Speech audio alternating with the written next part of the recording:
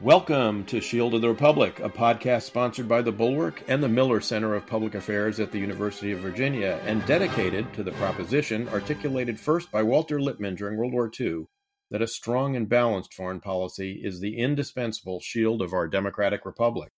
I'm Eric Edelman, counselor at the Center for Strategic and Budgetary Assessments, a Bulwark contributor, and a non-resident fellow at the Miller Center. My co-host, Elliot Cohen, the Robert E. Osgood Professor of Strategy at Johns Hopkins University School of Advanced International Studies and Arleigh Burke Chair in Strategy at the Center for Strategic and International Studies, is here to join me after returning from a trip to the front to both Poland and to Ukraine. Elliot, welcome back.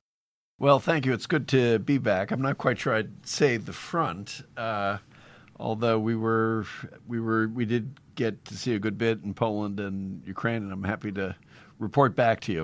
All right. Well, I want to get to that in a minute, both what you saw and found on your trip, as well as exploring with you your terrific piece in The Atlantic about a cornered Putin. I'll hold in abeyance a discussion about nuclear weapons, since Frank Miller and I testified together in front of the Senate Armed Services Committee yesterday about the future of nuclear strategy and policy. Maybe we'll get Frank, another co-conspirator, to come on and join us. We can talk nuclear weapons. Yeah, and in light of Putin's speech, this morning, which we can talk about, it would be particularly relevant. But before we go there, I want to just briefly talk about some good news, because mostly we talk about bad news on this podcast. But I want to lighten it up a little bit. First, tell me what you think about the fact that one of the first things out of the box that Prime Minister Liz Truss has done in the United Kingdom is announce a new review of British strategy and defense policy coordinated by our friend John Bew. So I guess the good news there is, first, that the Brits are taking this all very seriously. But the other thing is that John Bew is leading it. So for our listeners, John Bew is a disgustingly young, brilliant historian. And even more disgustingly, he's actually a wonderful human being. And we should actually try to lure him onto the podcast. He's really a super nice guy. He's written several books which are fascinating. A biography of Castlereagh, the great early 19th century British statesman, a biography of Clement Attlee, Churchill's successor after World War II, and a book on realpolitik. And he's a deeply, deeply thoughtful guy. And I think there's something very reassuring about having about a country in which a first-rate historian can be involved in the shaping of strategy. And I think that augurs well. I'll also say that, to maybe link the next part of the podcast, one of the standout performances in this conflict has been by Great Britain. And the British have really been, in some ways, even ahead of us, but aggressively supporting Ukraine. There's not going to be any difference between Liz Truss and Boris Johnson. But, I do want to say that even though a lot of people have reservations or have had reservations about Boris Johnson, I do think he somehow channeled some little inner piece of Churchill. And immediately, he's been there several times. He's been eloquent in his support of Ukraine. And I think he's been eloquent in making the basic arguments for what British policy ought to be. I don't know about you, Eric, but as he was leaving Parliament, I was struck that he kind of gave his it's not a last will and testament, because I think this guy has 9 lives, but his part of his advice was stay close to the Americans. So it's a piece of traditional British statecraft. So all in all, it's very good news. I mean, the sad news, of course, is the passing of the Queen, but she had a very good run after 70 years, and it's actually, again, sort of impressive watching the British go through all the ceremonial of celebrating a quite extraordinary woman and then inaugurating a new reign. Don't you think? I mean, I'm more of a sentimental royalist than you are. Yeah, I'm a lot less sentimental about the royal family, and we'll see how King Charles does. I do think he's off to a good start. I've been impressed, and Liz Truss has been off to a good start. I had reservations about Liz Truss as Prime Minister of the United Kingdom. I do think, first of all, keeping Ben Wallace on, the Secretary of State for Defense, who I think has been quite good, was very good in the Boris Johnson administration, and actually, frankly, after a succession of really lackluster ministers of defense, I think has been quite good in this circumstance. So I thought it was good that she kept him on. That was important. But also to see that our friend John is going to be leading this review, which I think is necessary. The last review was only 18 months ago. But I think, as you say, the Brits understand circumstances have changed. And when circumstances have changed, strategy has to adjust. And so I think it's a very good sign all the way around. I do have to say one thing. I'm never quite sure why it was John wanted to do a biography of Clem Attlee, of whom Churchill once said, a modest little man who has much to be modest about. Oh, it's not clear, I think, that he actually said that. He actually had a lot of regard for him during World War II. When he was prime minister, right? Right. So, yeah, but, I mean, all of us write different kinds of books on different subjects. I don't think we should be, I don't think we should be hypercritical. But it is good. An interesting contrast, Eric, may be with our own national defense strategy, which should finally drop fairly soon. And perhaps we should have a session in which you and I, dissect it in exquisite detail, maybe a little bit more like vivisection than dissection. But yeah, we'll get to that. Of course, I've been appointed to the new commission to review the NDS. We'll see whether that gets started. We're still waiting on one appointment on the Democratic side, and we'll see where that goes. The other piece of good news before we really dive into Ukraine has been the announcement by the Biden administration that the president has nominated, or is at least the intent to nominate, Lynn Tracy to be the United States ambassador to Russia. I think that's a terrific appointment, and I suspect you do too, but I'll let you speak for yourself. Absolutely, and I'll just say when I was counselor of the Department of State, I frequently went to Pakistan and I frequently went to Peshawar to take a look at the Northwest Frontier Province, and our Consul General there was Lynn Tracy, who was unflappable, had extraordinary connections there, and was courageous. One day she was pulling out of her home in Peshawar in her armored car, and it was riddled with, I think, like 30 bullets in an assassination attempt, and therefore thereafter she just kind of continued her job but slept in the office. And imperturbable, highly professional.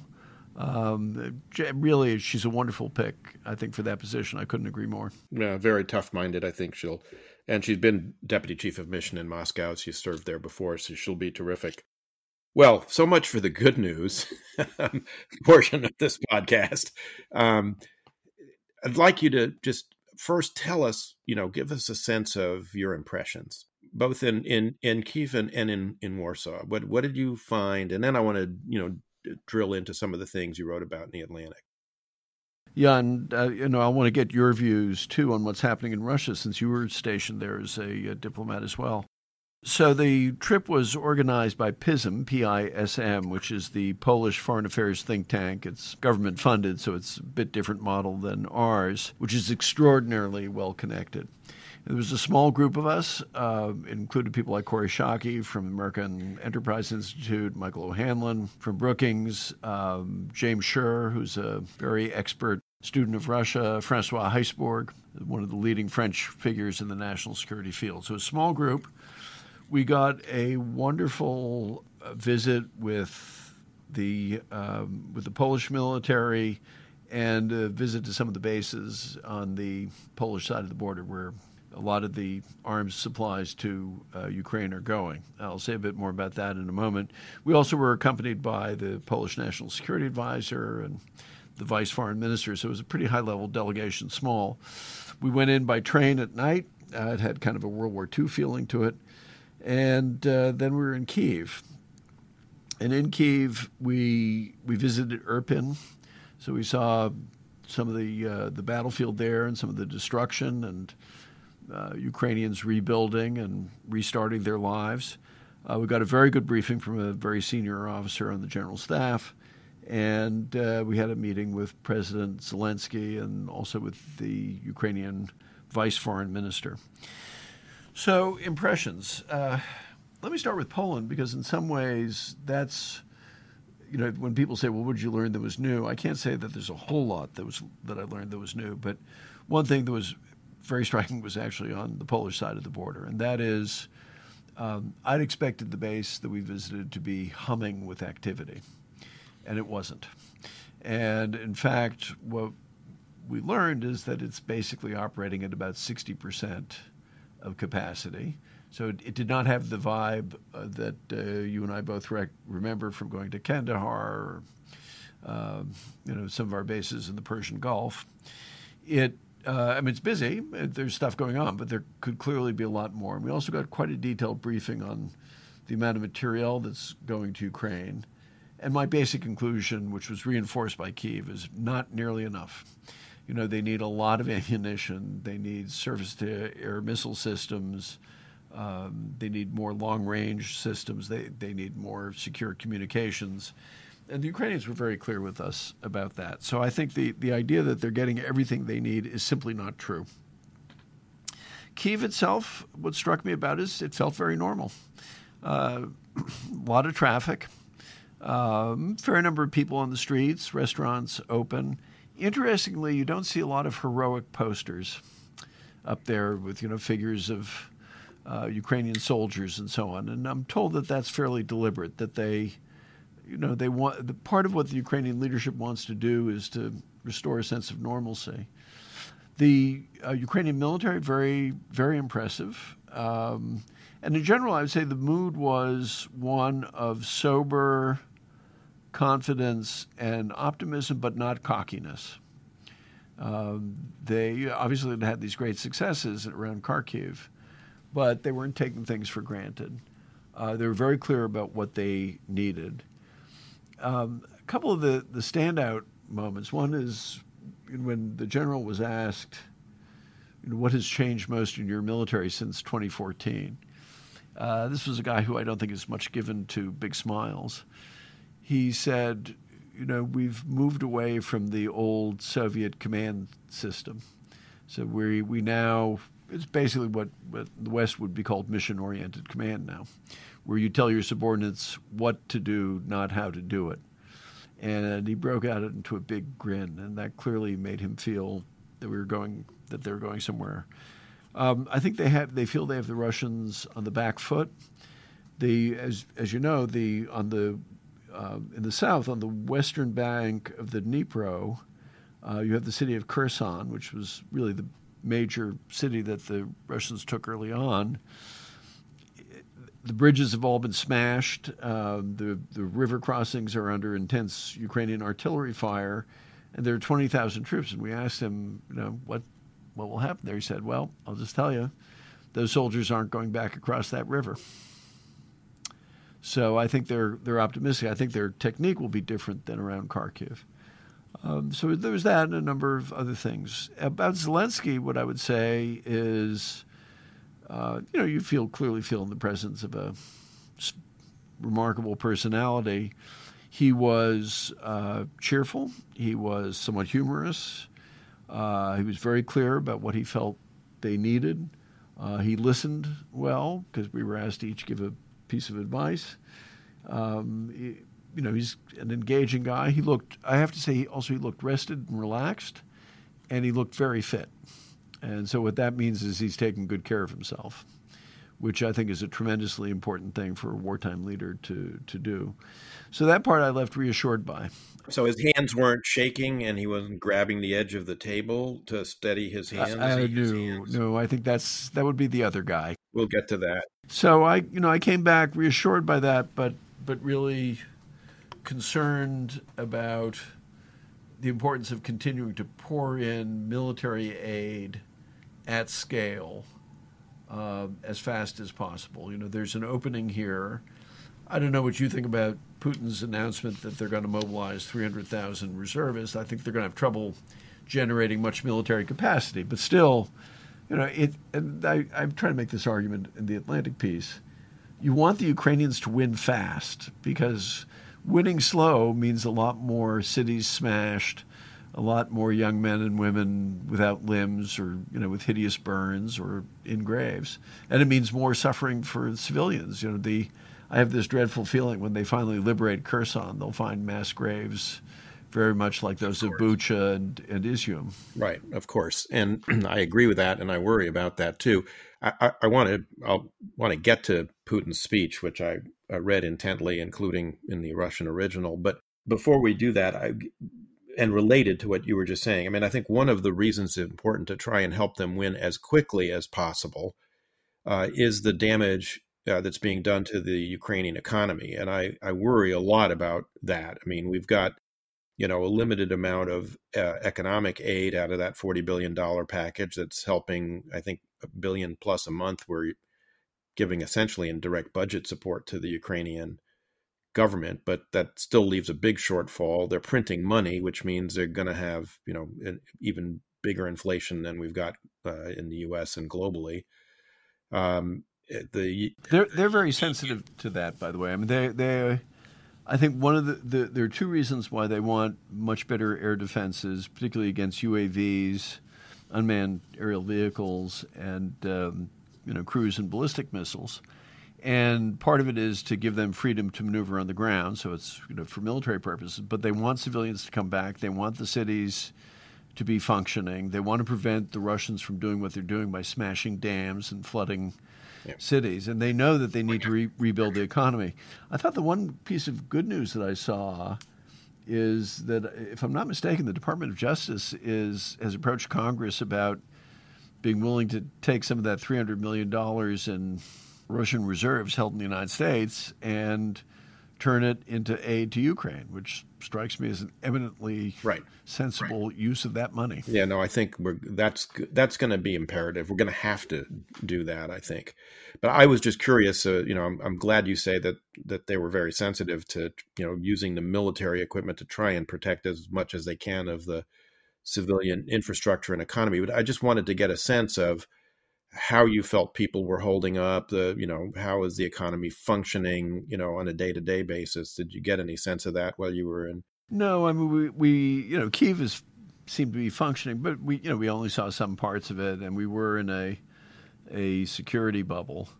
So I could not fairly say that I really have a sense of economic activity, other than that, you just do get the sense that the Ukrainians are incredibly creative, that this is really a democratic society with a lot of people who are entrepreneurial. I think, one thing that we talked a bit about on the train on the way back, so Ukraine had its problems with corruption, also had its problems with oligarchs, but, you're going to have a whole bunch of veterans come back from this war. And I think what frequently happens in war is, in democratic societies, the veterans come back and they say, let's remember what kind of society we were fighting for. If you look at the civil rights movement in the United States, for example, part of it's driven by African-American veterans coming back from World War II and saying, this isn't what and coming back to Jim Crow and things like that, and saying that is not what I fought for, and demanding, rightly, something else. And I think you may see something somewhat similar here too. So let's talk a little bit. We will get to Putin and the Russians and mobilization and nuclear threats and all the rest of that. But you talked just now and in the Atlantic piece about getting them as much equipment as possible. What are the priorities? And particularly, both you and I have expressed on occasion the view that we should give them ATACMS. Let me play devil's advocate for a second and say, if you or I were sitting in the Pentagon today, knowing that the United States has only produced about 3,600 of these things to begin with, and about 500-600 of them have actually been fired by the U.S. before. leaving us about 3,000, and knowing that you might have a contingency with China in the Taiwan Strait, maybe sooner than you think. I mean, we had Hal Brands on here not long ago, basically suggesting could be not a 2030 or 2035 problem, but a 2027 or 2025 problem even. So does prudence maybe suggest you want to husband some of those resources yourself? And then the other question that goes with that is, you talked a little bit about there not being enough of a kind of wartime sense of urgency in the Atlantic piece, and I agree with that, of course.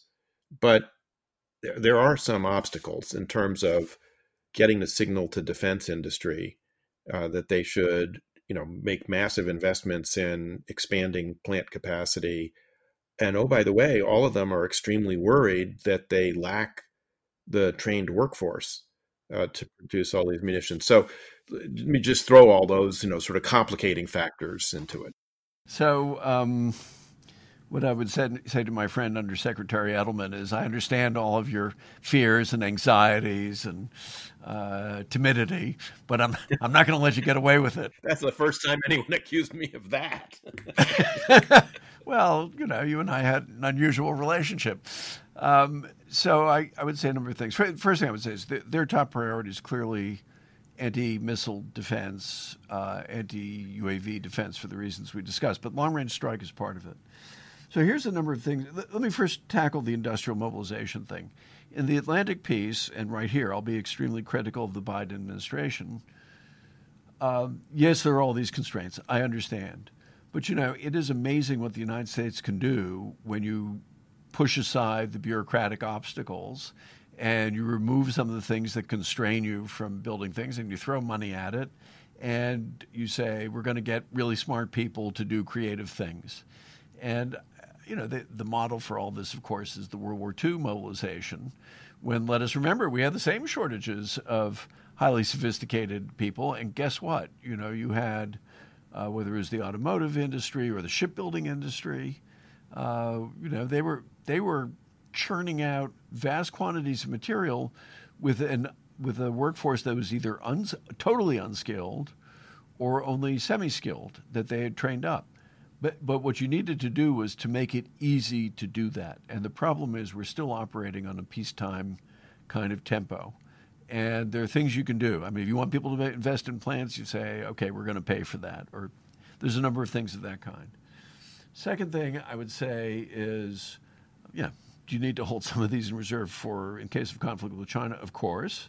But the key, your old boss, Don Rumsfeld, said, what was the phrase? Low density, high demand. Right. I said that just means we didn't buy enough, right? Right. So then let's remember that that's the problem. We didn't buy enough, not that we shouldn't use it. But I would say strategically, a smashing Ukrainian victory over Russia and the eviction of the Russians from all of Ukrainian territory has tremendous strategic utility vis-a-vis China. Yeah. And, this is why I think it's so important for us to be able to think tactically and strategically at the same time. I think the message it sends to China about American will, about the resilience of democratic societies, is tremendously worth it. And it diminishes the value of their Russian ally, which is sort of dwindling into semi-vassalage. Or how about their Russian-based military equipment, since almost everything in their inventory is either purchased from Russia or copied from Russian models. So I think for that reason, it's actually a good use of it. And the final thing I would say is a TACMS packs a hell of a punch. And if you have a TACMS, you can do things like put the Kerch Bridge to Crimea, which is really their only serious supply route into Crimea from Russia, other than rail lines, which can be easily cut, puts that at risk. And we can, I think that one of the other points to make is the Ukrainians have been very good. When they said they won't use things to hit inside Russia, they haven't used HIMARS, for example. No, they're using Russian stuff to go after stuff in Russia. But with ATACMS, then all of the Russian rare areas in Ukraine are now at risk from things which are exquisitely precise and extraordinarily destructive. We still don't know I mean, I think there's one of the interesting mysteries, which will be, I'm sure, cleared up in time, is if you remember there were those really big craters in the ground in the Crimea, which wiped out about half of the Russian naval aviation in Crimea. And people were saying, well, that was done by special forces. It must have been really big guys to carry in, hundreds of kilograms of high explosive and place them exquisitely precisely. So and I don't know what system was used and all that, but that's the kind of destruction that you can inflict with ATACMS, and we should. So does that I hope reduce some of your, diminish the hand wringing and.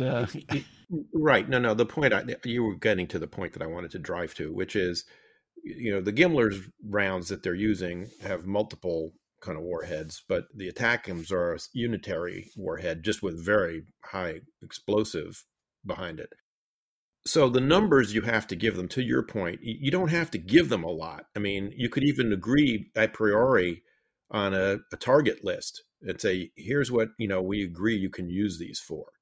And it could be things like the Kerch Bridge, except I don't think the administration will give it to them for the Kerch Bridge because the administration has decided that, Crimea, the Russians regard as Russia. Therefore, if you attack Russia, you're inviting World War III.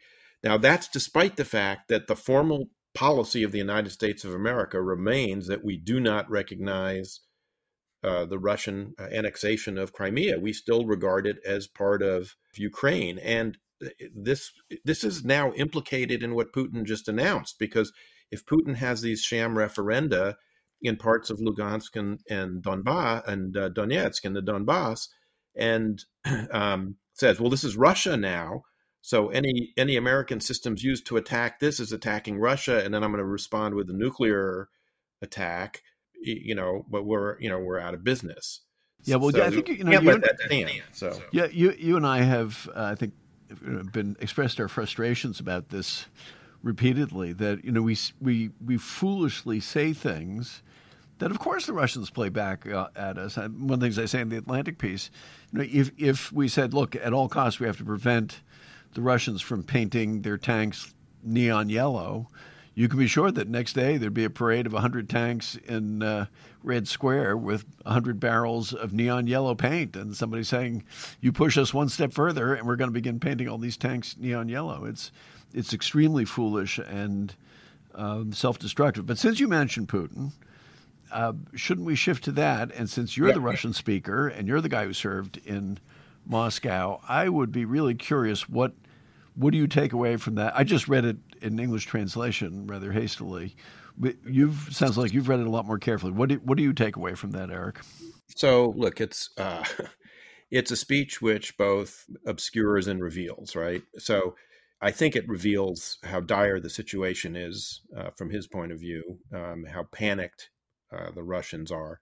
Ann Applebaum has a piece in the Atlantic that just posted before we came on about how the Kremlin is in disarray, obviously, because he scheduled the speech for last night, was all set to go, and then suddenly didn't happen.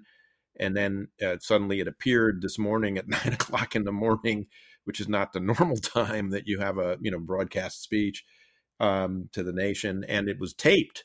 So something was going on, last night. We don't know exactly what is behind that.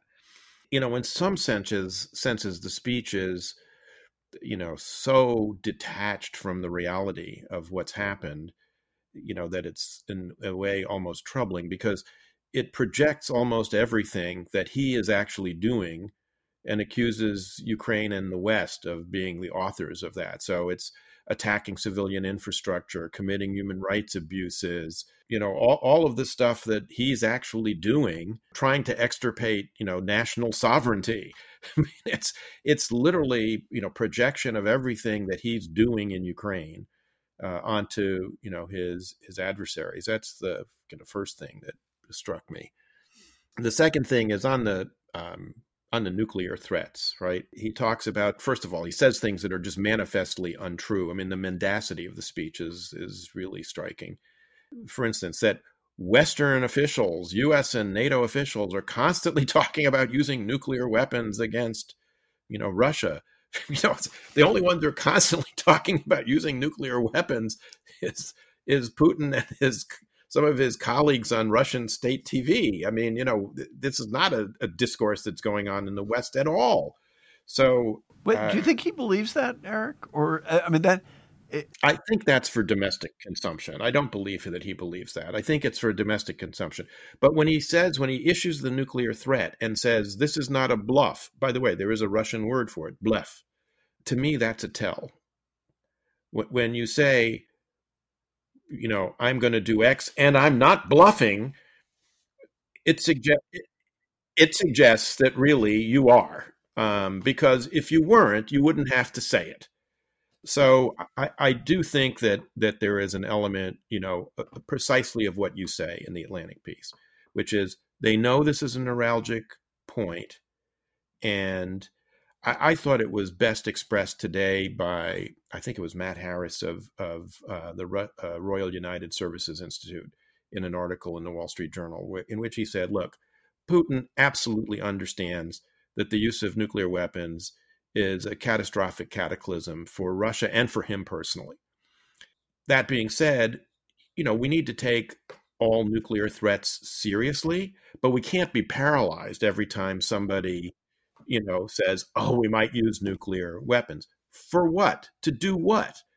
I mean, I was asked by Senator Angus King yesterday in the Senate Armed Services Committee this very question. What might Putin do? And my answer was, look, we don't know because it's all in Putin's mind.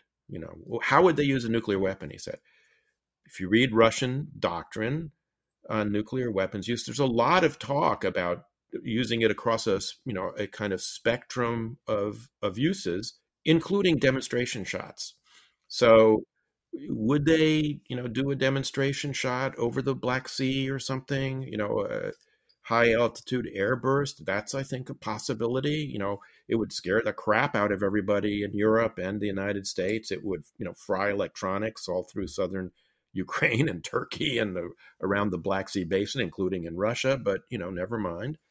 Could they use a really low yield weapon, on a railroad junction, a key railroad junction in Ukraine? Yes, I think they could. I mean, do they need to? No, because they can probably use a conventional munition against it. But I mean, that would be a target that you could imagine them using. Although I did counsel people in the hearing that, this whole notion of tactical and strategic nuclear weapons, even very low yield weapons, I think is literally nonsense. And it's really an artifact of arms control. What we could count, from national technical means of surveillance, as opposed to anything that means anything. I described the distinction between tactical and strategic nuclear weapons is the distance of the square root of your distance from the weapon. So if you're very far away, it's tactical. But if it happens to fall on you, it's very strategic. Yeah, I think that's a good point. Just to tie this off, I mean, we can't be paralyzed by this. We have to take it seriously. And just the final thing I would say is, it drives me crazy when former officials or current U.S. government officials hiding behind a cloak of anonymity in the press say, well, we don't have to respond with a nuclear weapon if they do that. We could use conventional means to do that. I have to say, President Biden, I think, has it right. The message needs to be, don't do it, because you will change the character of warfare, as the president said to Scott Pelley on 60 Minutes on Sunday night, and rely on what late Thomas Schelling in Strategy of Conflict called the risk that leaves something to chance, letting them know that if they do this, it's going to lead everybody down a road that nobody knows what the end of, and it could end really badly for them. You don't have. Does that mean that I recommend that the president actually have a nuclear response if they do it? Not necessarily, but we shouldn't talk about not doing it, because that frankly makes it more likely that he'll do it. So, I think maybe a topic for another session is, why do all these really smart people with degrees from Harvard and Yale Law School say such dumb things? Make such, really rudimentary mistakes when you're talking about dealing with this kind of regime, where it should be clear to an 11-year-old that you don't tell them what you're afraid of. You don't. I mean, it's almost like dealing with a playground bully. You don't tell the playground bully what you're really afraid of him doing to you. I mean, it's very strange. I think if I could shift a little bit in the announcement, the substance of it. So they say they're gonna mobilize 300,000 reservists. Now, of course, first thing is important for our listeners to know that they don't have a reserve system the way the United States or Finland or Israel does. These are not people who've been in any kind of training or any kind of organized units. It's not a ready reserve. Yeah, it's people who've gone through military service of some kind, and that's different. They probably don't. They may not have the equipment for them. They almost certainly don't have the trained officers. They're going to farm this out to the regional governors, so you can be quite sure there'll be people buying their way out of this. All the planes out of Russia are booked. With people trying to get Peskov's son. Did you see that? Oh, I saw that where they pranked him. They called him, said we wanted to report to the commissariat. So, I've got to fix this at a different level. Yeah, right. But here's the thing that I found interesting about this. I mean, the most obvious thing to do would be not to try to begin scarfing up people who are, combat veterans 20 years ago, but to send conscripts, probably in some ways better trained, younger. And he's clearly not willing to do that. I mean, in fact, he explicitly says in the speech that they're not going to send conscripts. And I find that fascinating, because it seems to me to indicate that he still is afraid of the popular reaction. There were demonstrations in St. Petersburg and Moscow and Novosibirsk and other big cities. Yeah, a lot of places. More than I thought. More than I expected. So on the one hand, he's afraid of the popular reaction, and it's clear that people may not have cared about this thing, but they don't want their kid going to go fight in this stupid war and get killed by the Ukrainians. So on the one hand, there's that. On the other hand, there's that body of opinion that's represented by, some of the people in the military blogging channels that you see on Telegram, or above all, the kind of the people who appear on the Russian sort of talk TV news shows. They're really a quite extraordinary collection of vampires and ghouls. And I don't mean that in a complimentary sense. Who... Is there a complimentary sense of calling someone a vampire and ghoul? I don't know. Well, anyway, that's a point to discuss later on, I suppose. But I'm sure they represent a real body of opinion. And some of it is, to be serious, it's very chilling. You can follow some of this on Twitter. There's a wonderful reporter, Julia Davis, who's at the Daily Beast, who translates, these characters. And you see the clips. They are preaching genocide. I mean, that's the only word you can properly use. And I have to think that they represent something in the system. Yeah. I don't think this is just them shooting their mouths off. So it does seem to me that there's a chance that Putin's getting squeezed. And then the final source of pressure that he must be feeling is, Chinese are not really backing him up. Modi kind of rebukes him publicly. Erdogan says Crimea, that's entirely Ukrainian. Yeah. I mean, not to mention the Azeris are using, the weakness of, Russian troops being pulled out of Armenia to restart the war in the Caucasus. The Russian, quote, peacekeepers who were pulled out of Kyrgyzstan and Tajikistan, the Kyrgyz and the Tajiks are going at it.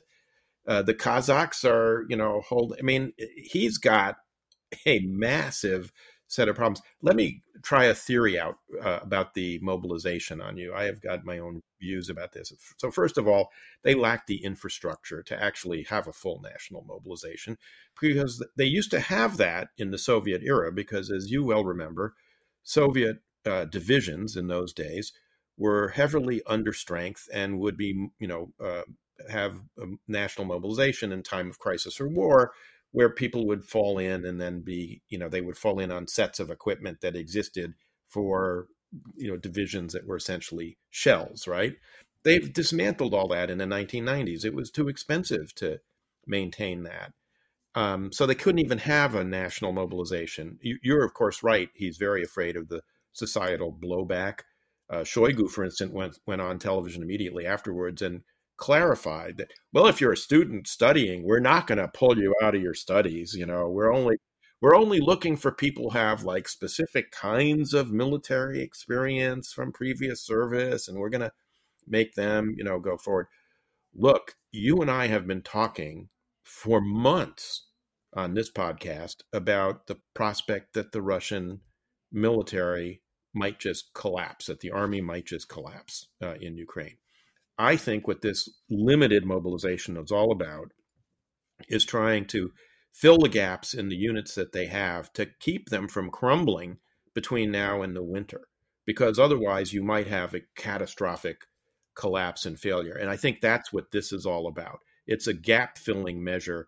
And as you say, it's not going to yield them any real, because of the inability to train or provide equipment in any real time, and because they're all going to be demoralized. None of these people want to go. I mean, the biggest Google search, in Russia yesterday was, how do I get out of Russia? And all the, one-way flights out of Russia were booked out.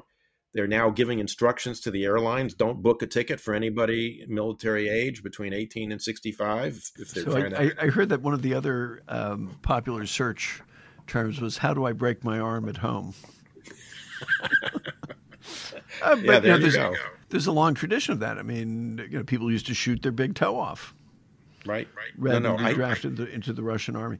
I think it's right. I guess just to amend it a little bit, I think part of this is because they tried to take over a country bigger than France with an initial invasion force of less than 200,000, which is way, way too small. I think they also, they still have it's a manpower heavy theory of war. They just haven't resourced it. So one of the things Ukrainians said to us is, the way they do reconnaissance is what we would call a movement to contact. You just send a whole bunch of infantrymen and you see, in which direction the fewest of them get killed, and you try there.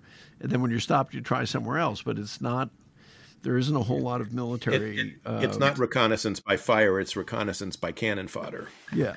Now, I think the other thing is, as those people come in, you're right, they'll be demoralized, and they will quickly be infected with fear by the people who are already there. I mean, those kinds of dynamics, which you usually see at the end of a long war, can be quite powerful. I believe in 1918, fresh troops going to the front on the German side, on the Western Front, faced crowds of soldiers who were already there, calling them scabs and strikebreakers, which can't have been particularly encouraging for them.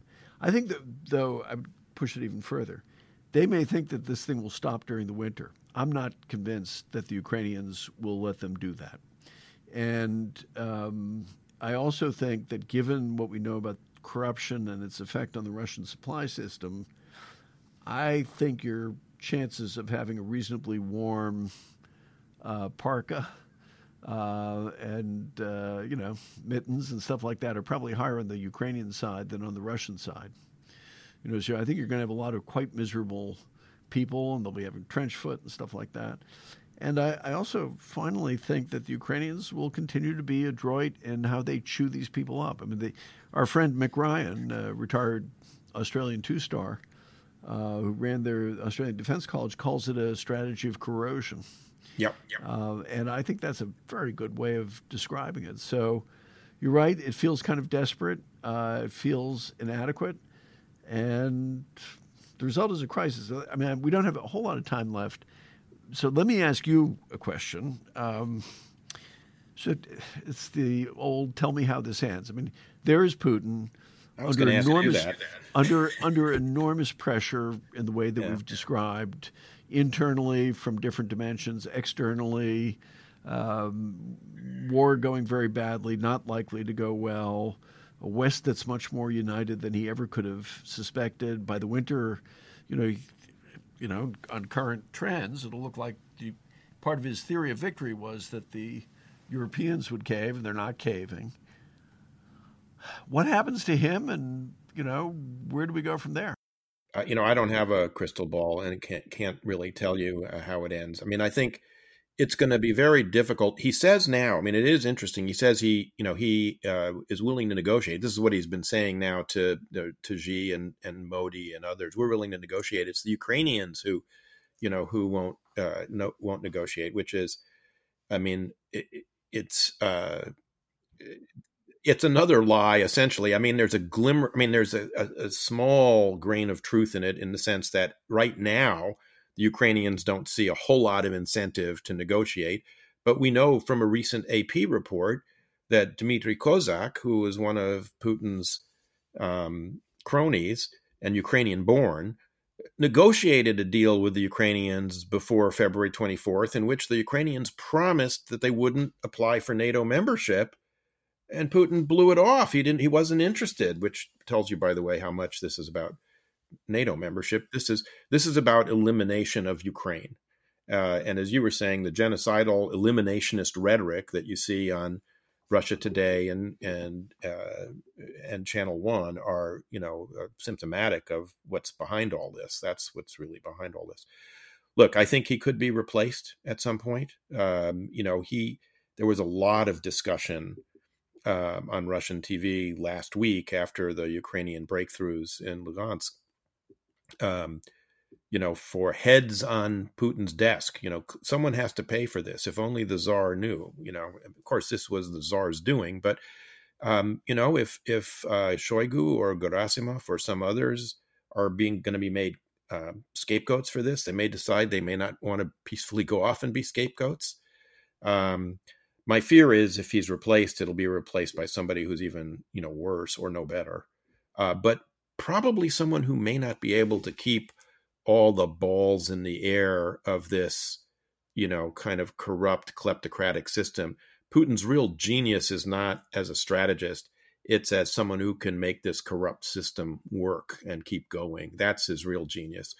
The other possibility that we've discussed repeatedly on Shielded Republic is that the Russian military just crumbles and goes away.